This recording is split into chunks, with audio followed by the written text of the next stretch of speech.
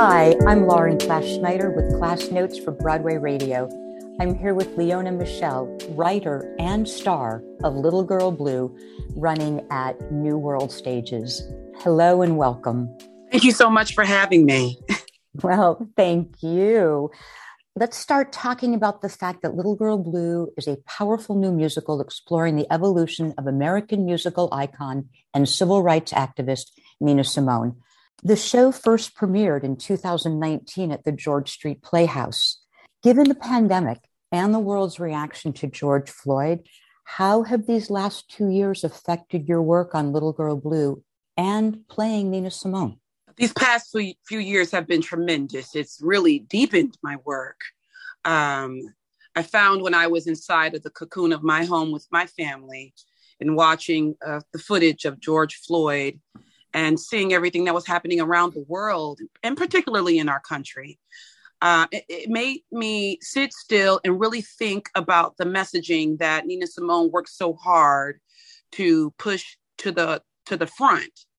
You know, when she was here 50, 60 years ago, she was, told to be quiet and sit down, and she was too angry and it was too much. But I feel like now the world is ready for this message, and folks are really leaned in to hear it. Yes. And this is a question for you as the writer. Both acts of your play focus on one particular concert that are moments in Simone's career. The first act takes place in April 1968, a few days after the assassination of Martin Luther King.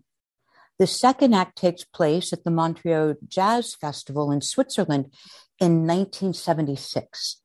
What made you choose those two specific times of her life? What I wanted to do was really concentrate on how Nina Simone evolved from being on American soil to foreign soil. And and really, that was really the way in for me, because I knew I wanted to tackle her tremendous breakdowns that she had throughout her life, mental breakdowns, physical battles that she dealt with her husband, the abuse, the bipolar, and also her heartbreaks. So I think when we look at this show and how it's crafted, those two concerts in particular are really there just to plant me in a location and give Nina Simone a point of view going in. And then, of course, I could have just played those concerts the way they played in real time. But that wouldn't have been, to me, very creative. I decided to go inside of her internal so that the show can take a spin and a deep dive into who she was in 1968 in America and who she was in 76 in Switzerland internally. Thank you for that deep dive. Thank you. Let's shift for a moment and talk about you as the actor. So the New Yorker says that your interpretation of Simone's performances of her signature songs in a way that doesn't merely mimic, but rather deepens an appreciation and understanding of her artistry. So how did you get there? Well, I'll say that I'm a fan, a huge fan of Nina, and she is my hero. She saved me in a lot of ways. When I had one foot out of the door of the business and in the industry overall, and felt like there really wasn't a place for me as an artist here. Nina's pain met my pain. And really, this is my gift to her and my saving grace to me. So playing this role every night is tremendously exhausting, but so satisfying. It's so satisfying. And I think it's exhausting for the audience and satisfying as well. And so I think I tapped on something just right. The shoe just fits just right for me. Well, with everything else going on in your life, and you talk about doing the show, so much is happening in the world and your own personal life. How do you manage your day, your voice, your body, knowing what you're going to be doing at 8 o'clock in the evening? Uh, well, I have become more disciplined for sure. Mm-hmm. The one thing about Nina, although she seemed to be very hot tempered a lot of times on stage, she was very disciplined. And she has taught me to have a respect for this craft. I do a lot of warming up, but I'm also very exhausted like Nina. But Nina produced some of her best work in her exhaustion. I get up every day and I have to go to George Street Playhouse where I'm the artistic associate and work alongside David Saint and building that season there. I have another show that I'm working with over in London about the life of Nelson Mandela with my collaborators, Greg and Sean Borowski, who are 5 hours ahead of me. So that means I start at 5 a.m. to check in with those meetings. And here I am pivoting right now to have this interview to talk about my favorite subject, Nina Simone.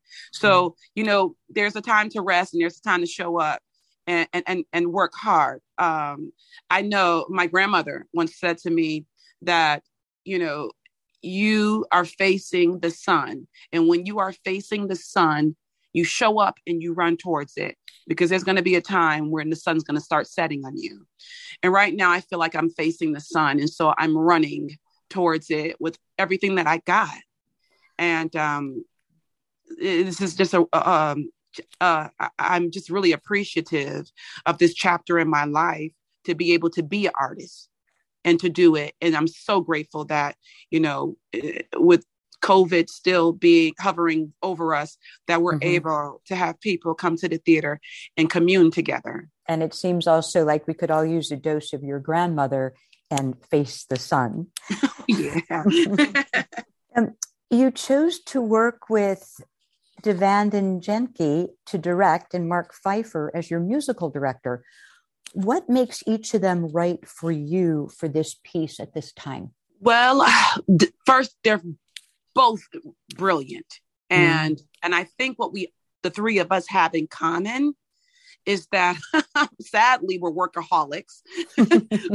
We just don't stop. And to the point when we're in rehearsal, even our stage manager is like, please, can you please abide by the rules, people, and take a break?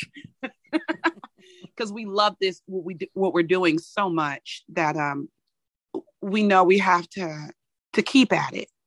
The three of us, we go to bed with this show and we're so afraid to freeze it because we're constantly working for it. We believe in Nina Simone and everything she stood for. And we just feel like we have to show up and always be working for improvement. To be honest with you, when the three of us found out we had the green light to come to New York, we paused a bit. We had a George Street wonderful run, wonderful reviews. And then we got a chance to go to Connecticut and work some more. And then somehow thinking about coming to New York, it feels like, boy, this could be your last shot at it. And we weren't ready to say, we're ready to do that just yet because we're still working. I'm working every night. So we've kind of made a pact with each other that no matter what, the work has to continue. The work has to continue. Every night the show is so different. It's incredible to share the stage with my musical director, Mark Pfeiffer, who has crafted some of the best orchestrations around Nina Simone cover songs. He and I also wrote a song for the show that we're tremendously proud of. Meeting Devandon Jenke as my director and Mark Pfeiffer, we didn't start off as friends, but it was kind of like Nina led us to each other.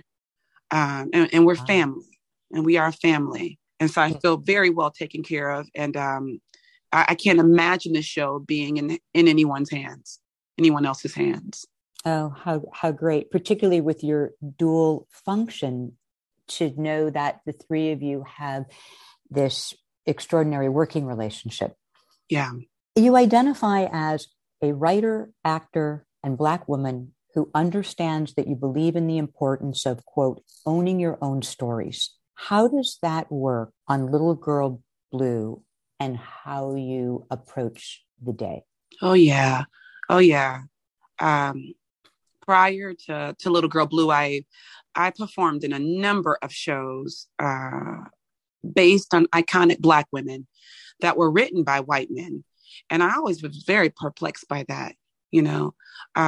So when I decided to write this show about Nina Simone, initially it was, you know, to quiet those voices around Nina. But what I found is that I've crafted something where the shoe fits just right, you know. And I do think it's necessary, and I think that the audience thanks us for it. When you see live theater, especially when we're talking about our icons, I think you have to pull the curtain back and consider whose point of view this is coming through, who is the vessel crafting this material. And I think, you know, we're all hungry for truth and authenticity. And so this is all I'm really trying to do is be honest and preserve Nina Simone's legacy and do it to my best natural ability.